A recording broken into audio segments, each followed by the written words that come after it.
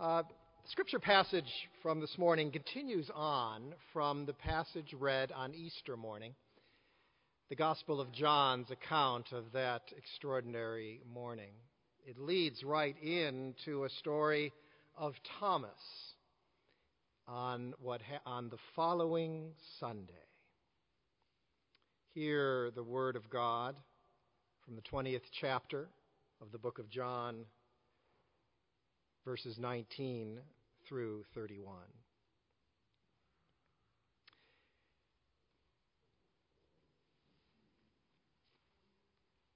When it was evening on that day, the first day of the week, and the doors of the house where the disciples had met were locked for fear, Jesus came and stood among them and said, "Peace be with you." And after he had said this, he showed them his hands and his side. Then the disciples rejoiced when they saw the Lord. Jesus said to them again, "Peace be with you. As the Father has sent me, so I send you." When he had said this, he breathed on them and said to them, "Receive the Holy Spirit. If you forgive the sins of any, they are forgiven them. If you retain the sins of any, they are retained." But Thomas, who was called the twin, one of the 12, was not with them when Jesus came. So the other disciples told him, "We have seen the Lord." But he said to them, "Unless I see the mark of the nails in his hands, and put my finger in the mark of the nails, and my hand in his side, I will not believe." A week later, his disciples were again in the house, and Thomas was with them. Although the doors were shut, Jesus came and stood among them and said, "Peace be with you." Then he said to Thomas, "Put your finger here and see my hands. Reach out your hand and put it in my side. Do not doubt, but believe." Thomas answered him, "My Lord and my God." Jesus said to him, "Have you believed because you have seen me? Blessed are those who have not seen and yet come to believe." Now Jesus did many other signs in the presence of the disciples, which are not written in this book. But these are written so that you may come to believe that Jesus is the Messiah, the Son of God, and that through believing you may have life in his name. The word of the Lord. Please pray with me. Holy Lord, may the words of my mouth and the meditations of all of our hearts be receptive to thee. O God, our strength and our Redeemer, we pray. Amen. Sometimes it's that one thing that you do, that one thing that you say, that triumph, that error, that public gaffe, that thing that sticks with you, whether it reflects you or not. Oh my, you're the one that won the lottery. Oh, you're the one who everyone says is so nice. You're the loser who leaned over the wall and interfered with the Cubs fielder during that National League game. Remember that one? You saved that kid, or made that billion, or discovered that enzyme, or was the first woman executive, or tripped up those steps on the way to your graduation. This week, how will the rapper DMX or Prince Philip be remembered? Literature is filled with names that either describe or distort something about people. Patience, prudence, Dudley Do-Right, Doubting Thomas. There you go. We're back to the sermon. Poor Thomas. Ever and forever left with that label, Doubting Thomas. At the time the Gospel of John was written, Christians in the Greek-speaking world called Thomas the twin. His reputation didn't shift to doubter until the Gospel of John came out. We know that Thomas the twin was one of the 12 disciples, and so he traveled with Jesus. John is more interested in Thomas than any of the other Gospels. In the Gospel of John, Thomas is consumed with knowing what Jesus is up to and figuring out where he fits in. When Jesus was about to raise Lazarus from the dead, it is Thomas who calls the others to get up and follow this Jesus. And later, Thomas asks Jesus to come clean. Lord, we do not know where you are going. How can we know the way? And Jesus answers, I am the way and the truth and the life. In me you have seen God. Now, non-scriptural books like the Gospel of Thomas or the Apocalypse of Thomas say that Thomas received secret truths from Jesus. So Thomas is no stranger to going deep with Jesus and even challenging Jesus and asking others to go there with him. Later tradition says that Thomas died in India. Even today, the church in South India is called the Church of St. Thomas. But unless you're a Syro-Malabar Christian, which I don't think there are any among us today, you probably know Thomas from the story I just read as the doubter. One moment ever enshrined, thanks to the author of John. And his doubting has gotten even more important in modern times, it seems, when we have put our version of modern doubt right on to Thomas. For in an age of science, we tend to interpret doubt as skepticism, as doubting something that doesn't have direct evidence. And we make Thomas into our kind of mirror. I can accept that he died, but I can't accept something as outrageous or implausible as resurrection. We today hear him saying, prove it to me. So we see Thomas demanding freedom to experiment, putting his fingers in Jesus' side and touching the nail-marred hands. Maybe today, if this were to happen, he'd do a DNA test to check things out. To some, Thomas's doubt seems perfectly healthy. To others, Thomas's doubt seems overly suspicious, stubborn, arrogant, even lost. But if we let Thomas be more complicated, and let Thomas have his due, some other things appear. I mean, what if Thomas's doubt is not a sign of some kind of hyper-rationality at all? And what if it's not a sign of his weakness? What if his doubt is a sign of something that is very real and very faithful and very common? What if his doubt is a sign of Thomas's need to go as deep as possible, consistent with all of those other encounters with Jesus that we described?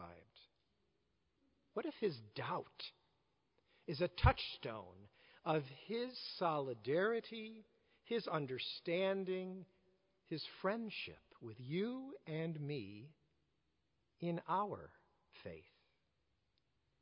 If you accept the conveniently modern view of Thomas, schooled in skepticism, then the only part of this story that matters is the part about a body that we thought was dead a little over a week ago and has shown up to be alive.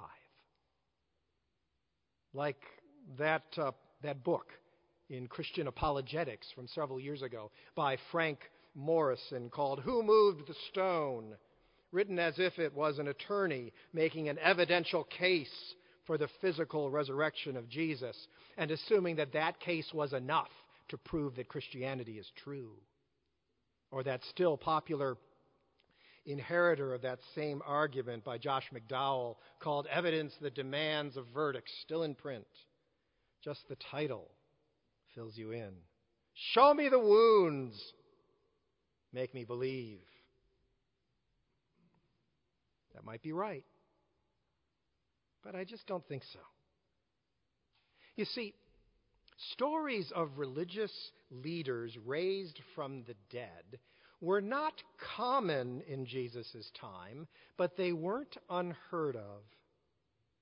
And when that story about Lazarus being raised from the dead shows up, Lazarus does not get supernatural status. And in an age of cryogenics, we shouldn't be surprised by all of this. I mean, if Ted Williams came back in 30 years because we found a cure and unfroze him and fixed him and revived him right here in Scottsdale, I would not bow down and call him Lord. You see, mere resuscitation, while notable, is not in itself enough to bear the weight of glory. It's not enough to prompt Thomas to say that this Jesus is the Christ of God. To adapt a phrase from C.S. Lewis, we believe in the resurrection like we believe in the sun, not because we see it, but because by it we see everything else. Look back at how John tells the story. The disciples were self-quarantined from fear when Jesus appeared among them. But the gospel says more than just that he appeared. The gospel says he appeared among them and said, "Peace be with you." Think about the whole story. The lilt of his voice as he turns his head and says, "Peace be with you," is as much a part of how they recognize him than the presence of a body.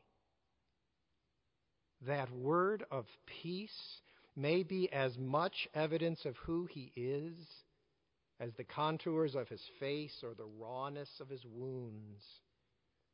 And so when he does show them his wounds, even to our doubting friend Thomas, he does that as part of his giving of peace. And it is then, in the receiving of peace, that they rejoice, suddenly free, suddenly aware, and finally fully awestruck. The resurrection of Jesus' body can't be severed from what Jesus does. His coming to the disciples is described by words that he says to them, and by the gift he gives them, and by the charge that he leaves with them. His disciples talk of the resurrection in the same way, not to claim that he is some scientific wonder, but to tell everyone that he has given them peace and that he is still at work in the world. Peace be with you, and as I have received peace and been sent, so I send you. If you forgive, the ones you forgive are forgiven. If you linger over and hold on, the sin of others you cling to will eat them away and eat you as well. In resurrection, there is freedom and hope and forgiveness for them and for you. His resurrection becomes real in the power that he gives them to forgive. This peace that he gives need not be naive. It's not permission to let evil go, but it is power to respond with peace to evil and to make things whole again. For let me say it again.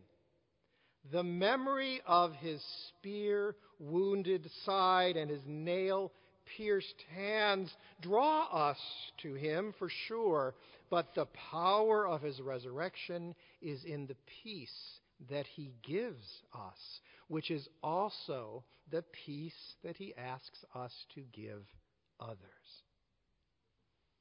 So we now go out, freed to free, blessed to bless, alive to give life.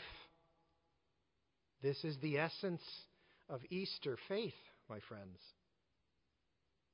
In the Orthodox tradition, the week after Easter is called Bright Week, when all of the adults who were baptized on Easter morning wear white all week long until they come together the next Sunday. It's that same week, in the glow of Christ's glory, that those once locked down, now freed disciples saw the future. And it's in the warmth of Christ's breath, giving them peace, that their mission began. And it's this that they wanted for Thomas when he finally showed up. My friend David Wood likes to imagine that the reason that Thomas wasn't with the other disciples that previous week was that he was actually out and about searching and looking for Jesus. Now, that's pure speculation, but I like it. Because maybe Thomas had heard the rumor that Jesus was alive and wanted to join Jesus as Jesus regained his glory and retook the streets. Maybe Thomas didn't realize himself yet what the other disciples also had to learn, that they were now to tell the story, and that they were now to do the work, and that they were now to heal the world in the power of Christ's Spirit. That we are now to tell the story and heal the world in the power of Christ's Spirit. When he finally does rejoin them, they told him all about it, but he still needed to experience it himself. Maybe it's not because he doubted the story. Maybe he doubted its power. Maybe it's because he doubted connection between the one he remembered and so wanted back, and the breath and the peace and the power that was inspiring his friends. Is this one who appeared to you the same one who was tormented and executed and left for dead? Is this one giving you this peace, our Lord? Here you go, Thomas. Here you go. I am the one. My peace is also for you. My peace is not the peace of an angel, given for a moment so you won't run away.